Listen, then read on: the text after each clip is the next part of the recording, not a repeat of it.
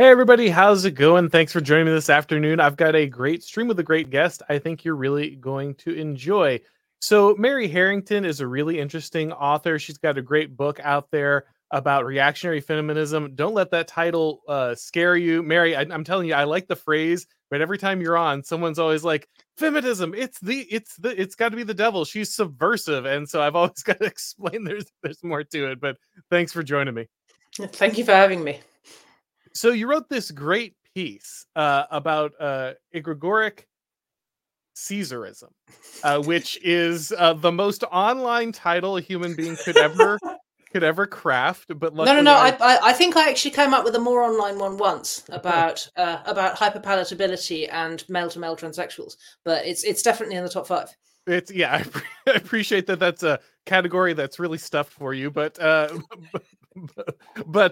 it's a very online title. However, it had some really interesting twists and turns that got me thinking about a lot of things that I've been exploring when it comes to what you call governance by swarm and the possibility of kind of how this is going to transform the way that people look at what seems to be a trend towards possibly authoritarian government. But before we dive into all that, guys, let's hear really quickly from our sponsor. These days, it's impossible to thrive with just one job. Between increasing living costs, paying off debts, and planning for the future, things like buying a home, building savings, and even going on vacation can seem like fantasies.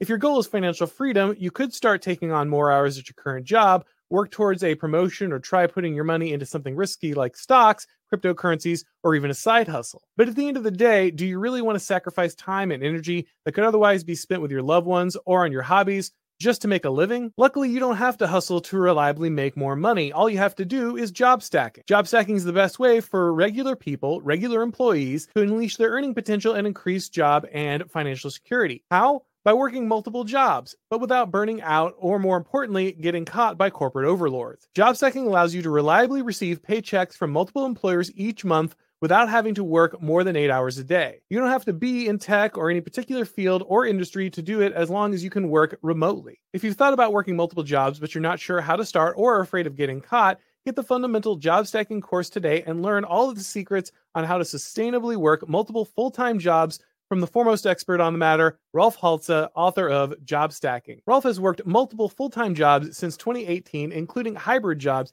and has condensed all of his experiences and wisdom into a single 4-module online course so you can start proficiently job stacking without having to make mistakes, figuring things out on your own, or reinventing the wheel in the process. Go to www.jobstacking.com and enter the promo code OREN to get a special discount.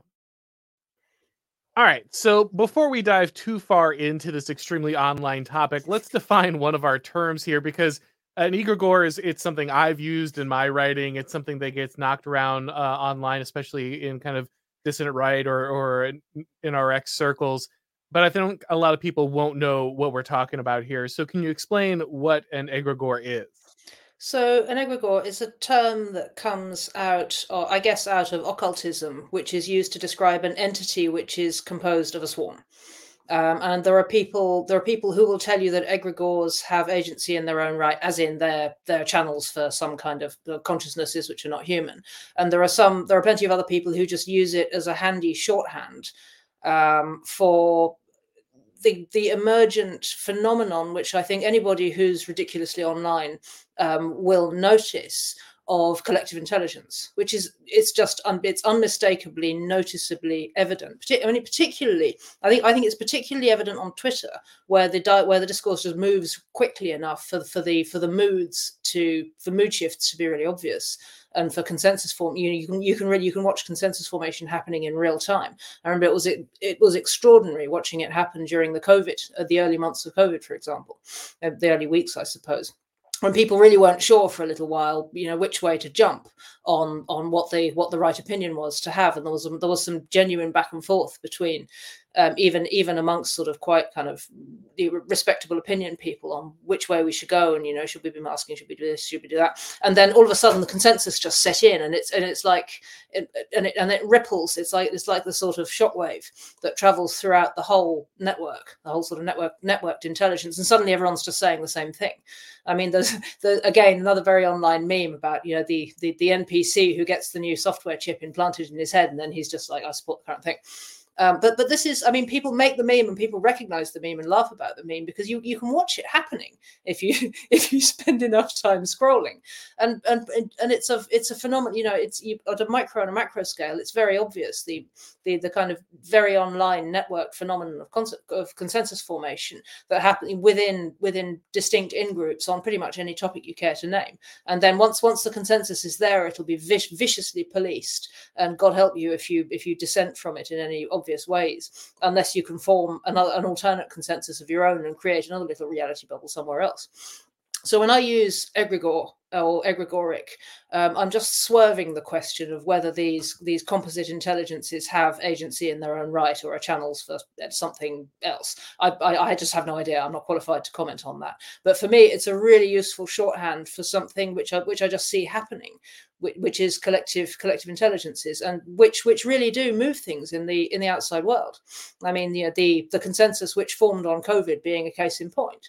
That changed things for a lot of people, and ruined lots of people's lives, and impelled major political shifts and all sorts of stuff. I mean, we're all living with the consequences now. People's kids, in particular, are living with the consequences now, and that's so. And that sort of egregoric intelligence, which is pretty much kind of faded away now, isn't just some abstract thing which you can use. It isn't just as an abstract phenomenon which stays confined to the internet. It ends up percolating out into the material world as well. So it's just, for me, it's a useful way of understanding a real phenomenon without getting too obviously theological, and without discounting the possibility that there's something, because it's genuinely spooky to watch. Yeah, no, I think, like you said, a lot of people can observe this, and it's something that we certainly saw well before the information age. This originally comes from the idea that you would have kind of this shared collective consciousness inside different tribes or nations and things. Richard Dawkins hit on this a little bit, pieces of this, when he looked at the mimetic information, the meme, and these kind of things having lives of their own. And of course, the first time I interacted with this concept was Curtis Yarvin and his idea of the cathedral. This being the kind of the global American empire's egregor, in the way that it kind of manifests itself and drives things and is self-interested. But I think the most interesting intersection I've had with this is with Nick Land. The thing that made Nick Land so interesting to me is he took kind of that understanding that Curtis Yarvin had of the cathedral, and he gives it this supernatural quality where these things are no longer simply an amalgamation of different ideas that have kind of gained a little bit of momentum on their own, but these are truly different consciousnesses. They're separating themselves from the interests of the things that have incubated them, and they've got their own kind of metaphysical drive. They are conduits for things outside, greater than kind of ourselves. And so we might get into that deeper at the end there once we've explained this topic, but I do find that part of it particularly fascinating. So one thing that you really hit on in the piece was looking at the way that AI and particularly Elon Musk's development of marrying AI with Twitter might change kind of the game when it comes to artificial intelligence, because it will actually attach it directly to this zeitgeist or kind of this egregor, this online consensus, and it would somehow change the way that artificial intelligence interacts with the average person. Yeah, I mean, this is wild speculation on my part, for the avoidance of doubt. This is the biggest if in the piece. Everything else is fairly robustly argued from things which are already there and visibly happening.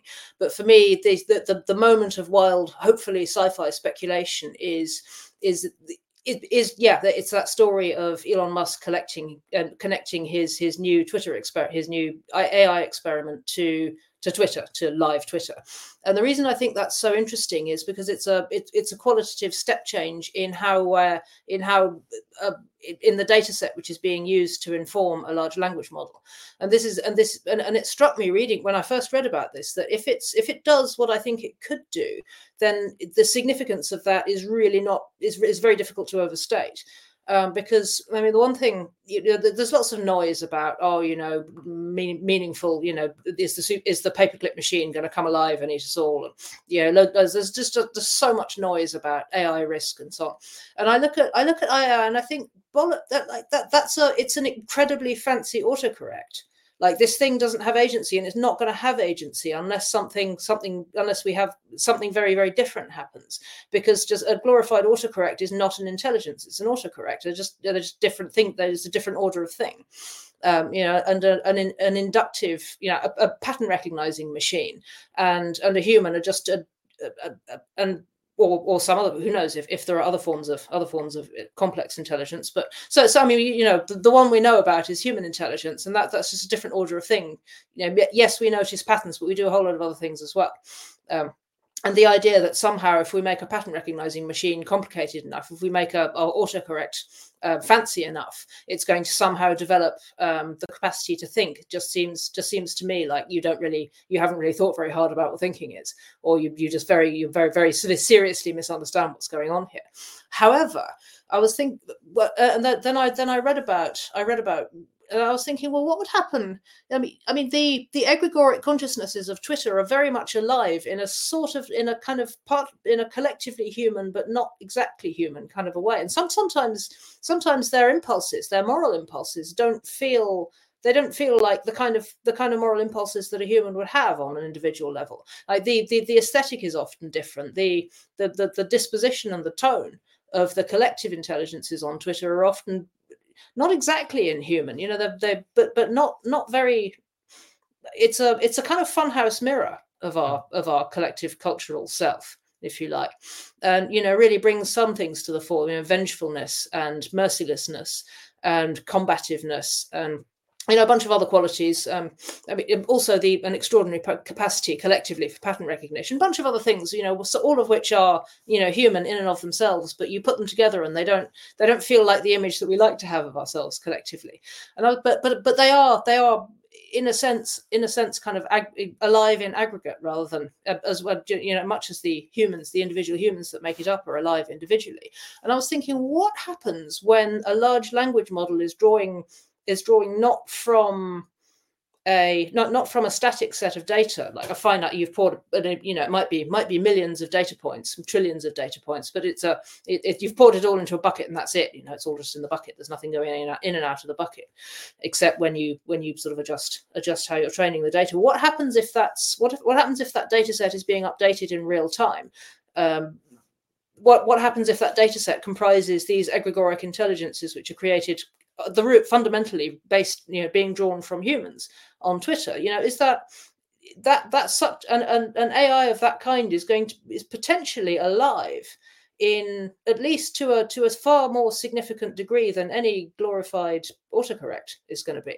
And I don't know how well that's going to work, because I'm not a technologist, but I think it has the potential to be, figuratively speaking, if you like, the divine spark that's hitherto always seemed like it was obviously missing from every glorified autocorrect. That as it turns out, the divine spark, which makes the difference between actual artificial intelligence and a fancy autocorrect, turns out to be collectively us. I'm thinking, whoa, what happens if that? What happens if that? And then I thought. Holy shit, because this answers another question which I've been turning over in my mind for a little while, which is what do you do when 60% of your young people want an authoritarian government, but they're also pathologically averse to the idea of being governed by any single human individual? And then I thought, oh crap.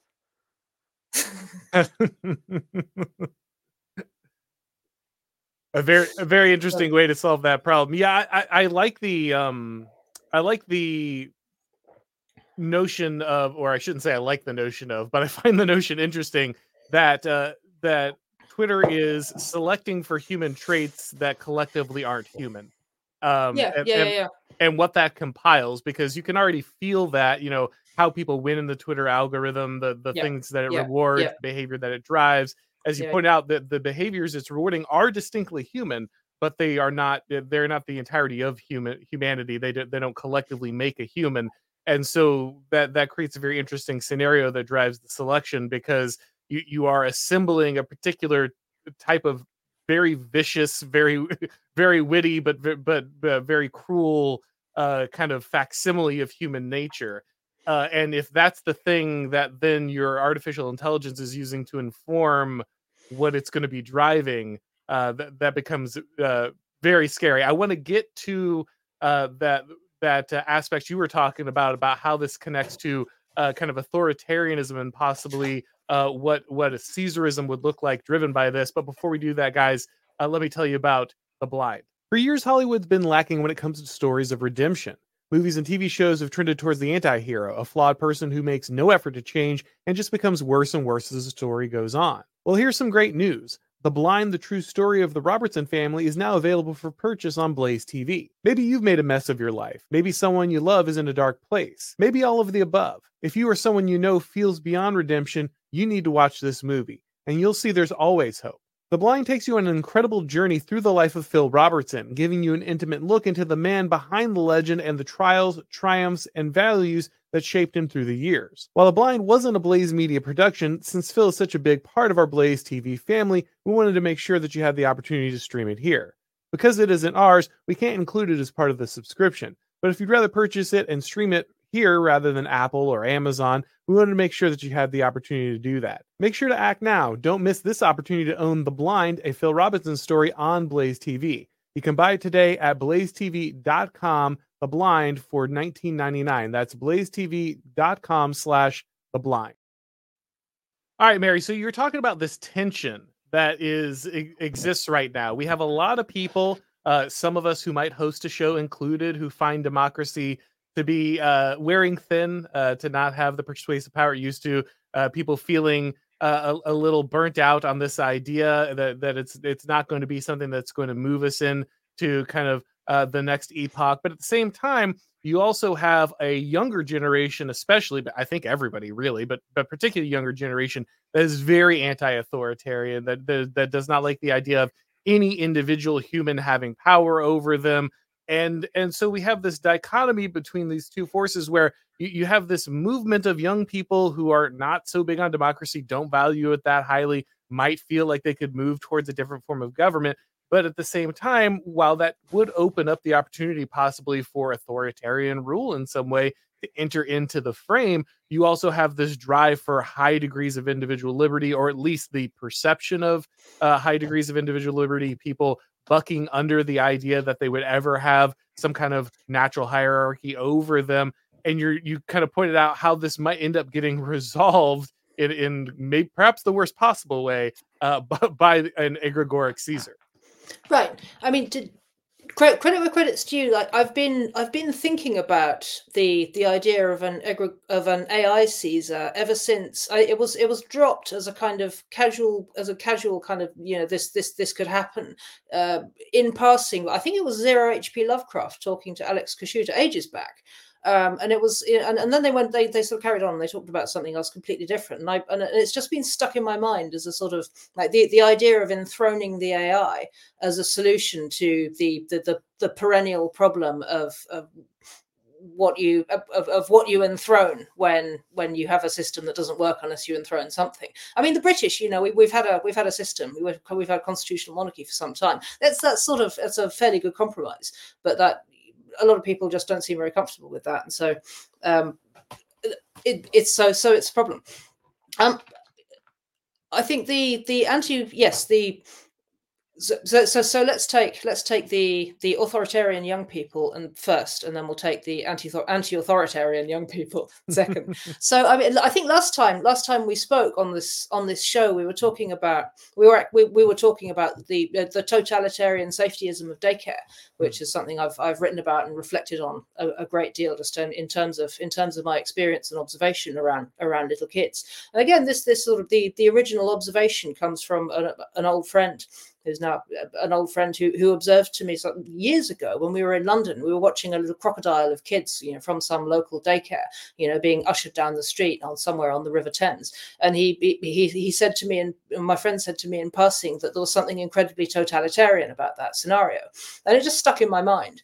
And I've come to think there's something true about that, and I've come further to think that the more children we raise in those kinds of all-encompassing totalitarian nurture scenarios, typified by the daycare, and that sort of that all-enveloping kind of cyborg pseudo mummy scenario you have in daycare is delivered, to be clear, with the best of intentions and by kind, nice, caring workers most of the time. But its perverse incentives are such that you don't let kids take risks. They are micromanaged in terms of how they resolve interpersonal conflicts. They are prevented from injuring themselves ever. There is a whole bureaucracy that surrounds minor injuries. So the whole thing is very, very unnatural relative to just being around your siblings and your mum, or playing outside or whatever.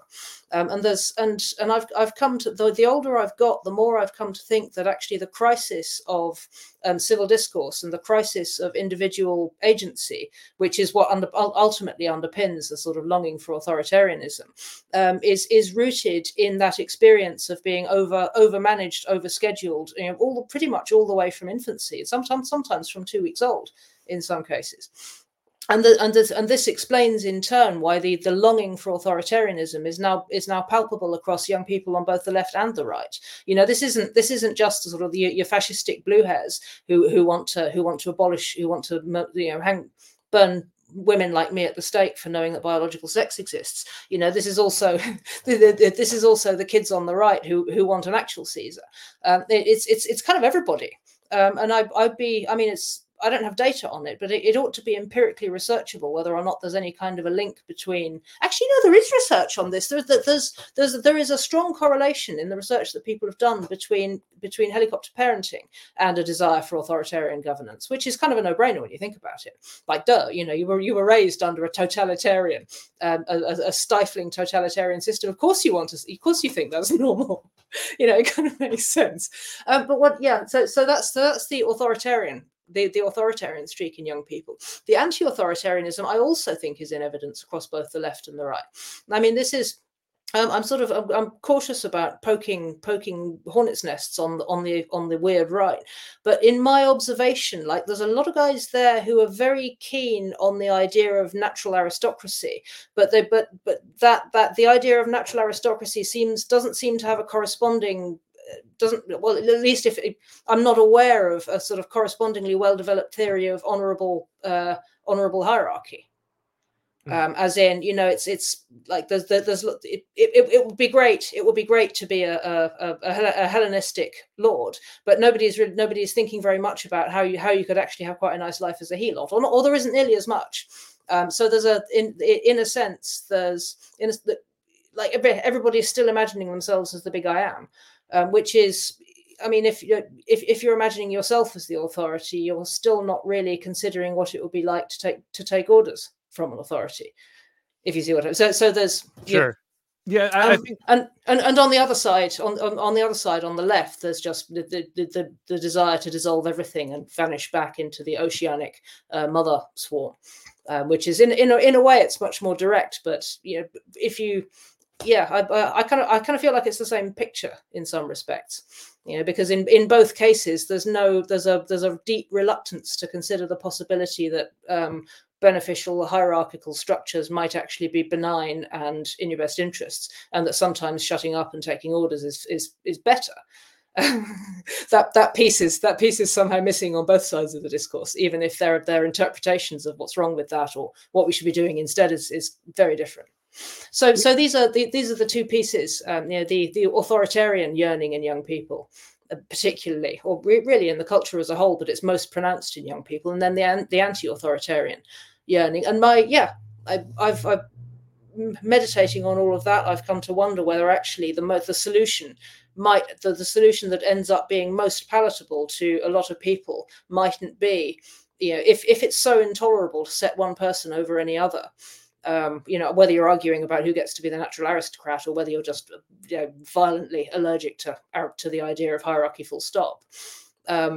Whatever the reason are, the only solution that people might be able to settle on could potentially be, an AI monarch. And then, if we now have a way to get to find a route towards that monarch actually having a divine spark, i.e., us, then there's it's speculative, but I can see how we get there.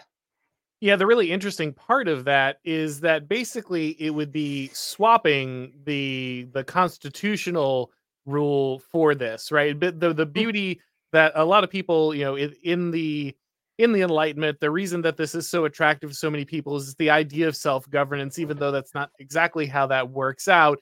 The idea that you didn't have anybody above you, that that there is this consensus, this committee, this popular sovereignty that's ruling over you, and that was replacing the aristocracy or the direct monarchy. That was very inviting for a lot of people because nobody wants to be ruled.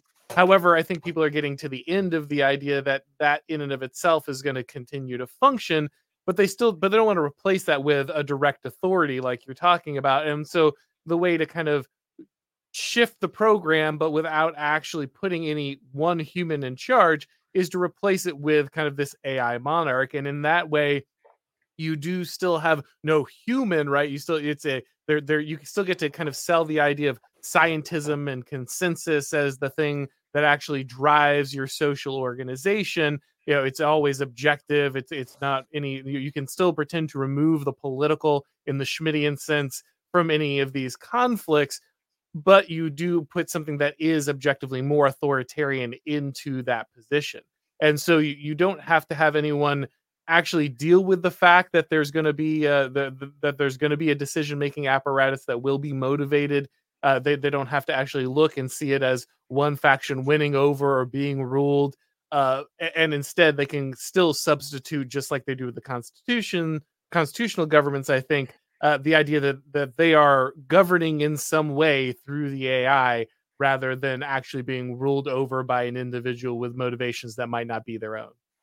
Yeah, and I can honestly see. I mean, especially given how narrow the Overton window has palpably become, and how constrained the voting choices have palpably become, to a degree that's really very observable to most people now. I can honestly see how it might come to feel as though adding your voice to the egregore might not be a more true and direct form of democratic participation than casting a vote once every 5 years. I mean, that to me feels totally plausible. um yeah, in a sense it's kind of Tay on steroids, isn't it? Yeah. um but it has the nuclear codes. Holy Yeah. shit! Well, and it will have to be properly lobotomized. There's no way Right. they're not going to let the actual thing out into the wild. It's going to have to No, no, be no, well no, pinned no, no. in. But I mean, also in a sense, this is kind of this is already happening. I mean, not Tay on steroids, but the introduction of AI decision making, AI proceduralism, if you like, into the soft tissue of everyday human governance. That's already happening. I mean, it creeps in here and there. I believe. I believe it's used sometimes in processing court cases. I'd have to go rummaging for examples. I didn't want to blow up the piece by getting into all of that. But in growing proportions of administration, for example, for example, across adjudicating insurance or deciding, pricing or adjudicating insurance claims. I believe there are now AI algorithms involved, and it seems plausible to me that an increasing proportion of the decisions which might seem trivial but which are materially very important to individual people's lives and can be just incredibly exasperating when you find yourself going round and round the bureaucratic circles, will come to be governed by those sorts of mechanisms, by the paperclip machine. With who knows what safeguards or lack of safeguards for actually making decisions which don't have six fingers, as it were. uh, and whether or not we'll end, I don't think there's any immediate prospect of ending up with an actual egregoric Caesar, but I can, yeah, but I can see that an entity of that kind symbolically being enthroned, as and then several, hundreds of thousands of shittier subversions of it just propagating themselves throughout every every blood vessel of the bureaucracy, such that, yeah, such that all your insurance decisions and healthcare decisions and etc. and so on all end up having six fingers. And Yeah, I think this is going to happen. In fact, I already know this is happening in certain sectors, and people, I think, are going to feel, again, we are so, you use the term swarm governance, and I think that's exactly right. We are so enamored with this idea of inhuman governance.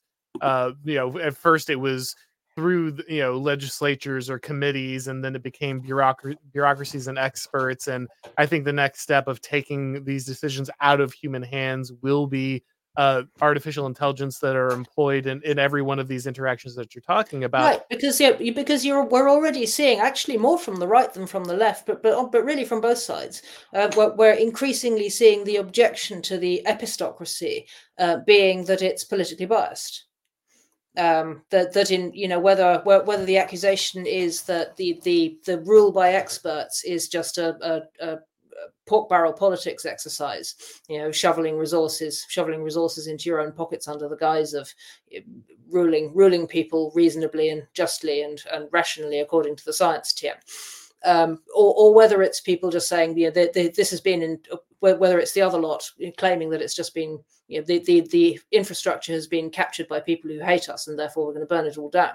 The rule by experts is reaching the end of the road in terms of political legitimacy. What comes next? It seems to me that we're going to end up with an authoritarian governance of one sort or another, and it's either going to be a human Caesar, or it's going to be an egregoric Caesar. I'm not very, I'm giggling maniacally, but I'm not very happy about either of those prospects. I'm just watching it happen, just with that, like the guy going down on the bomb at the end of Doctor Strangelove. It's that kind of giggle, I think. Well, it does end up putting us in. I mean, if we really do hand over all of these micro decisions to artificial intelligence in that way, it really does close that self-exciting feedback loop, right? Like we're kind of done having any limiter on digital acceleration, because humans become completely unable to mediate their own needs. They no longer able to make any decisions. Everything is reliant on AI, and AI is increasingly not really, while it starts in the service of human need, it doesn't really need to stay there once basically all human input has been left out of this.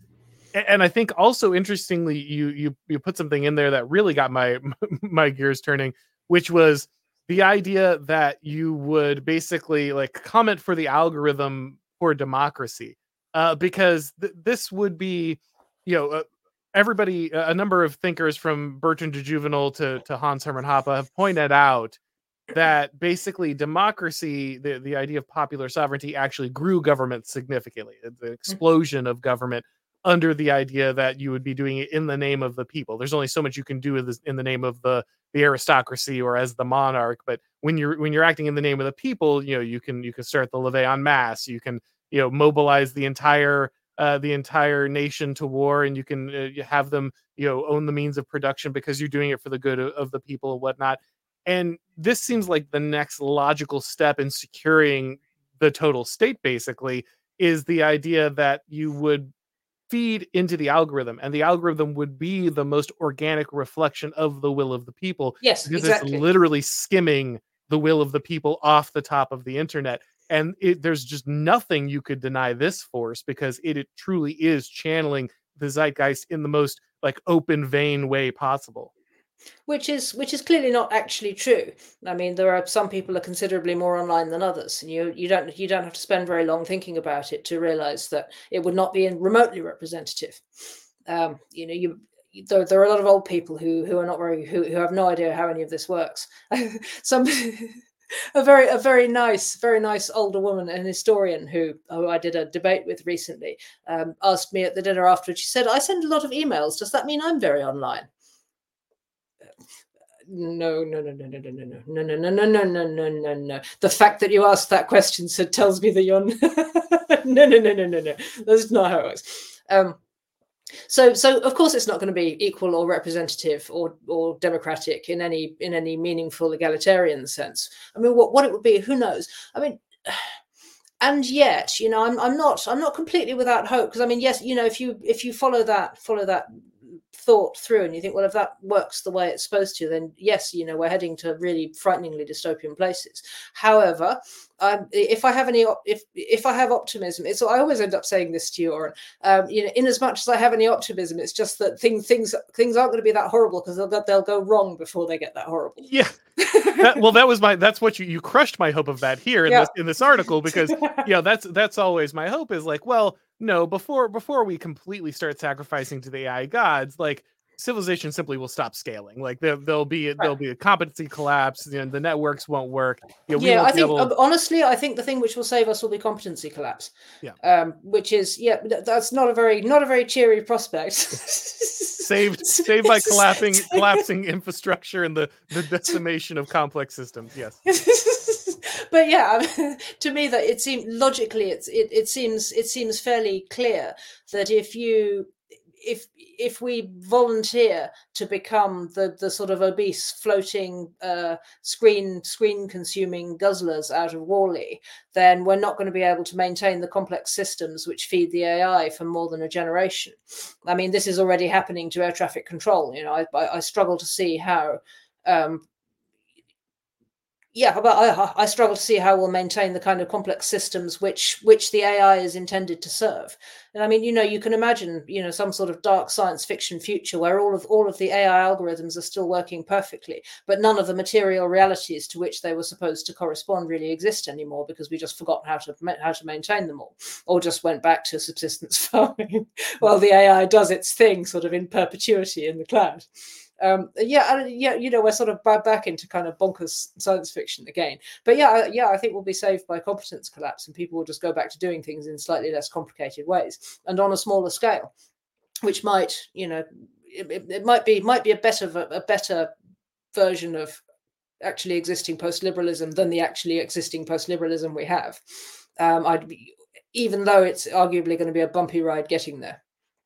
Well, I think so. I had hoped that was going to be the case, but now that you've given me the vision of the, like, kind of the rolling blob consuming AI Caesar here, I wonder if that isn't a way that they can stretch things much longer than I previously thought. Because I thought, like, the political organization has to fail first, but this seems like a way to extend that kind of impersonal political organization well beyond its current shelf life, while maintaining at least some semblance of functionality. I guess the real question is, can the AI, can the capital, whatever you want to call it, can it escape territoriality entirely while just leaving the destitution? Like, can you get this Elysium version of, or cyberpunk version of humanity, where, like, you just have the best of the best skimming off the top and living this an amazing life, govern, while everyone else is just maintained and governed by this kind of AI, Caesar that kind of holds things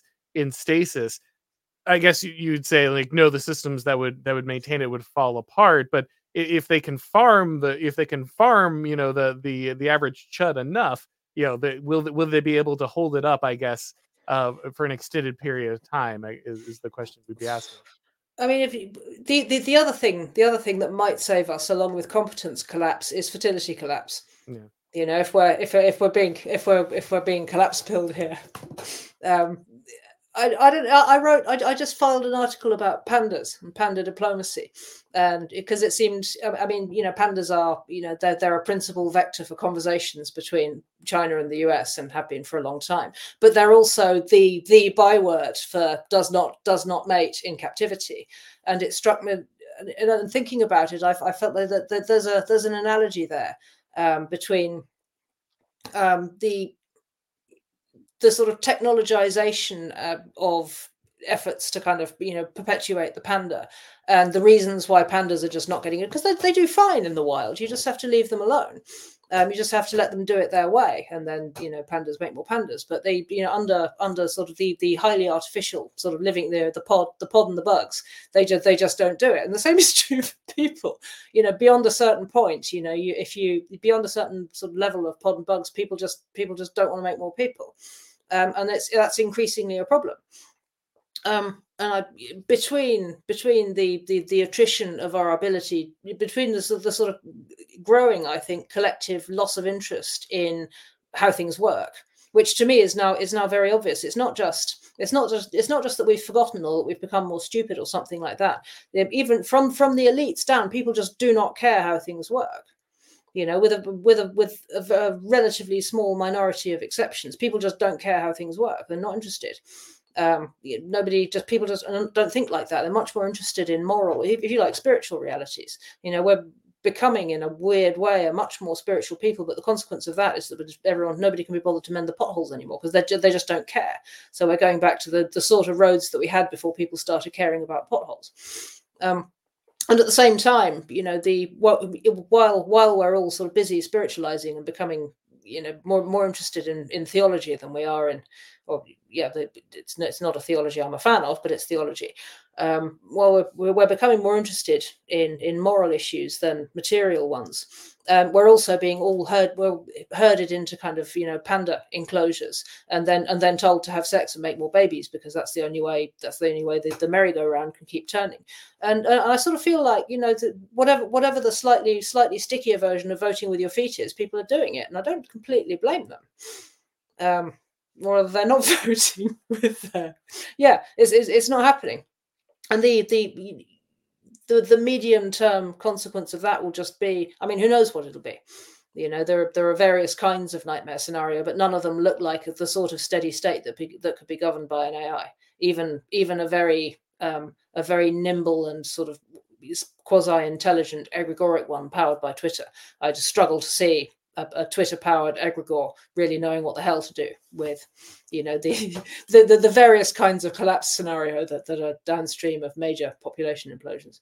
Yeah, it's really interesting because Oswald Spengler actually predicted this in Decline of the West. He said that we were going to walk away from science, and people are like, "No, that's not a thing. You can't do that." He's like, "No, I mean, just think about it.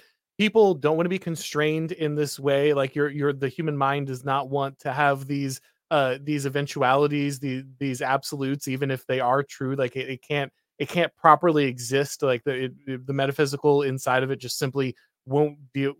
Is unequipped to deal with certainty, and so you're just gonna have your top minds like walk away and study something else, and like you won't lose the knowledge per se, like it's not gonna get burned down, and you don't have a Library of Alexandria situation, but you're just gonna have people who are incapable of maintaining it. You're gonna end up, the what's the quote on Twitter, the arc of history is long, but it bends towards Warhammer 40K. Like, you're just gonna have a bunch of people who have these ancient technologies. They're amazing, but like nobody knows how to maintain them. Only a few people can actually deploy them.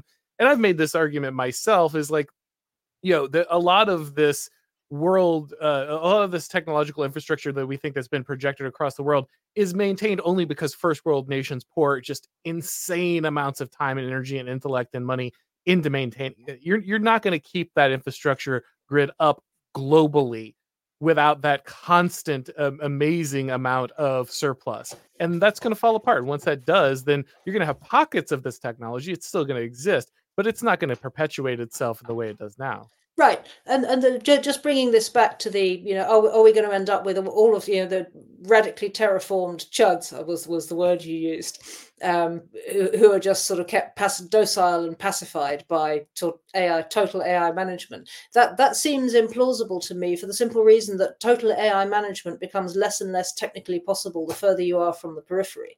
I mean, returning to the COVID example again, lockdowns just didn't happen in most African countries because it's obviously a dumb idea when most people are subsistence livelihood. You can't lock people down because they'll just die. Like, you do not save people's lives by making them stay in their huts.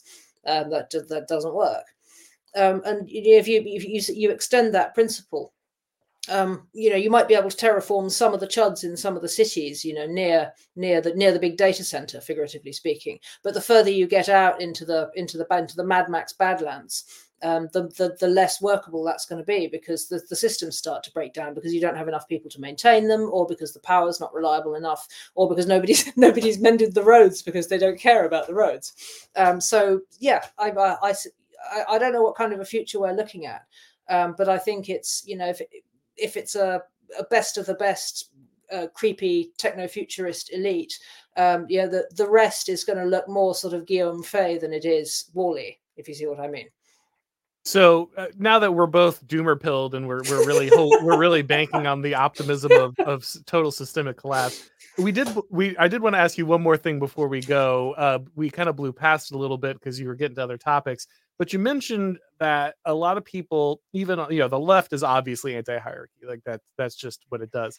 But the right, seems to have a problem searching for and understanding what would be a right order and a sustainable hierarchy that would kind of benefit the whole. And I wanted to talk about that a second because I think you're right that that is a problem. I think you have the struggle between, say, trad cats, and then you have like kind of Nietzscheans who are just like, well, will to power it, and whoever wins it, and who cares if it's good for the rest. But I think the problem, the reason that the right is searching for the proper understanding and orientation for hierarchy is because there are so few actual organic communities in which you could actually set this hierarchy of virtues. You can't develop a virtue, a kind of virtue ethic without a community in which you could actually practice those virtues. And therefore, you can't really understand, I think, in that instance, a beneficial aristocracy, because there is no shared concept of the good for a community in which that aristocracy would rule. Yeah, I think that's absolutely right. Fatherlessness, arguably. I mean, I don't claim that everything comes down to parenting, but a lot comes down to parenting. And if you raise, if kids don't, especially boys, if especially boys don't grow up with fathers, all other things being equal, assuming you have a sort of averagely functional relationship with your dad, that is a template for what benign authority looks like, or should be. If you grow up without that, I mean, we know what that looks like. It looks like urban scholars, and yeah, we know what that looks like, and it's not benign hierarchy, and it's certainly not very organized or very pro-social. Um, Again, if you raise kids in daycare, that's a completely different model for how authority works, or even what authority is. It's a sort of weird fusion of authority and nurturing, with therapeutic overtones, none of which has any space at all for a conception of benign authority. Any possibility that any conceptual space for the idea that somebody could be set in authority over you and actually care about your interests. And so I don't think it's surprising that idea has bled out of work, it's bled out of the culture, it's bled out of education. Pretty much every cultural institution you care to think of, that's just pretty much unthinkable and pretty much unsayable, which is very strange, because it feels like it's happened pretty much over my lifetime.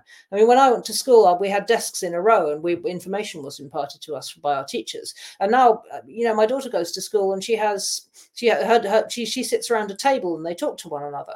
And let me tell you about Kagan teaching. Let me explain to you I have sat through far too many trainings of exactly what you're. Sorry, go ahead.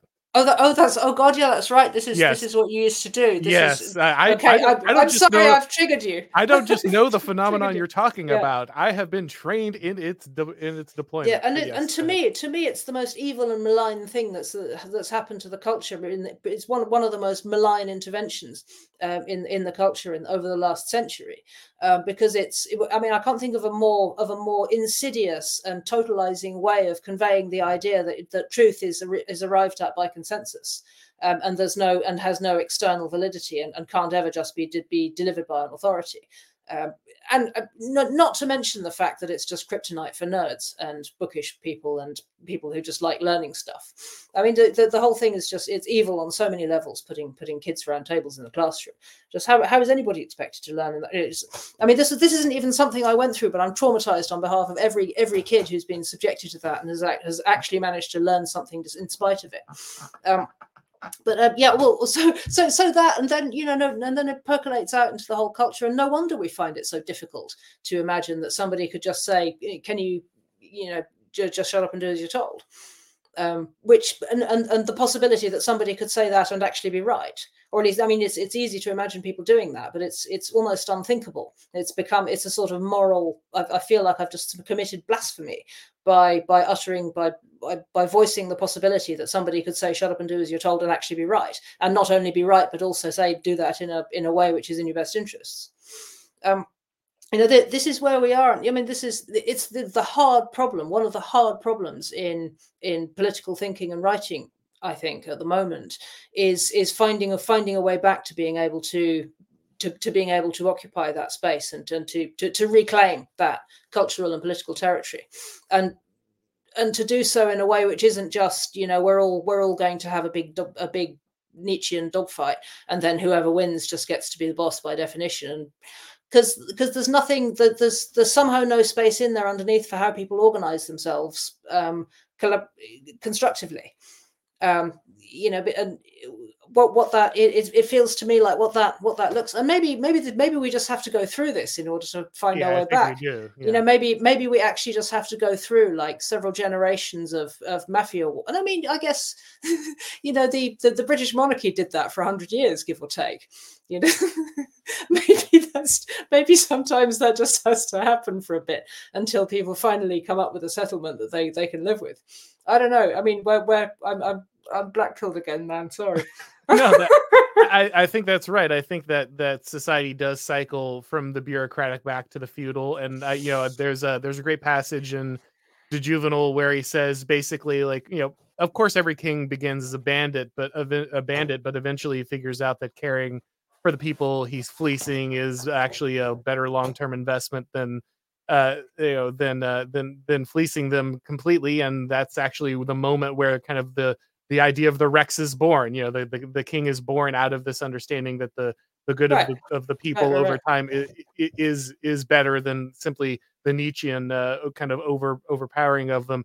But I think that only happens. I think that cycle only turns once we, kind of that collapse of complexity that we've been talking about occurs, and you kind of go back through that cycle where people rebuild into tighter communities that don't have that understand the good and the need of to work for the good of the collective, but without the requirement of kind of this underpinning of technology that abstracts it so much that there's no way in which they can actually determine the virtue of the hierarchy in which they live. So you think we have to go from the tropical longhouse back via the Anglo-Saxon longhouse? The only way out is through the longhouse. I don't. But No. it's the other longhouse. It's the other longhouse where your lord indulges in displays of boasting about his military prowess and hands out gold in exchange for killing your enemies. Exactly. That is the other longhouse. I Yes. mean, I don't know. Maybe the only way out is through the other longhouse. All right. Well, oh, sorry. Go ahead. No. There's a cheery note, maybe. Yes. Now that we've ended that discussion on an extremely hopeful note, Mary, is there anything that people should be looking forward to from you? Any place they should be looking to find your work? I've started work on a new book, which I'm very excited about. At the moment it's an equally extremely online set of chapter headings, but I have so much to tell you about that because I think you'll be interested. It's about the end of print culture, which I think is going to It's a working title is The New Reformation, which we're in, baby. It's happening. It's going to be messy. Last time there were several decades, several centuries of war. It's happening, baby. So that's what I'm working on. I mean, you can find me at Reactionary Feminist, which is my Substack. I tweet at Moving Circles. I write weekly for Unheard, UNHERD. That's me. I show up some other places too. This has been fun. Thank you. No, absolutely. All right, guys, make sure that you're checking out Mary's work. And of course, if it's your first time on the channel, please make sure that you go ahead and subscribe. And of course, if you want to hear these broadcasts as podcasts, you can go ahead and subscribe to the Or McIntyre Show on your favorite podcast platform. Thank you, Mary. And thank you, everybody, for coming by. As always, we'll talk to you next time.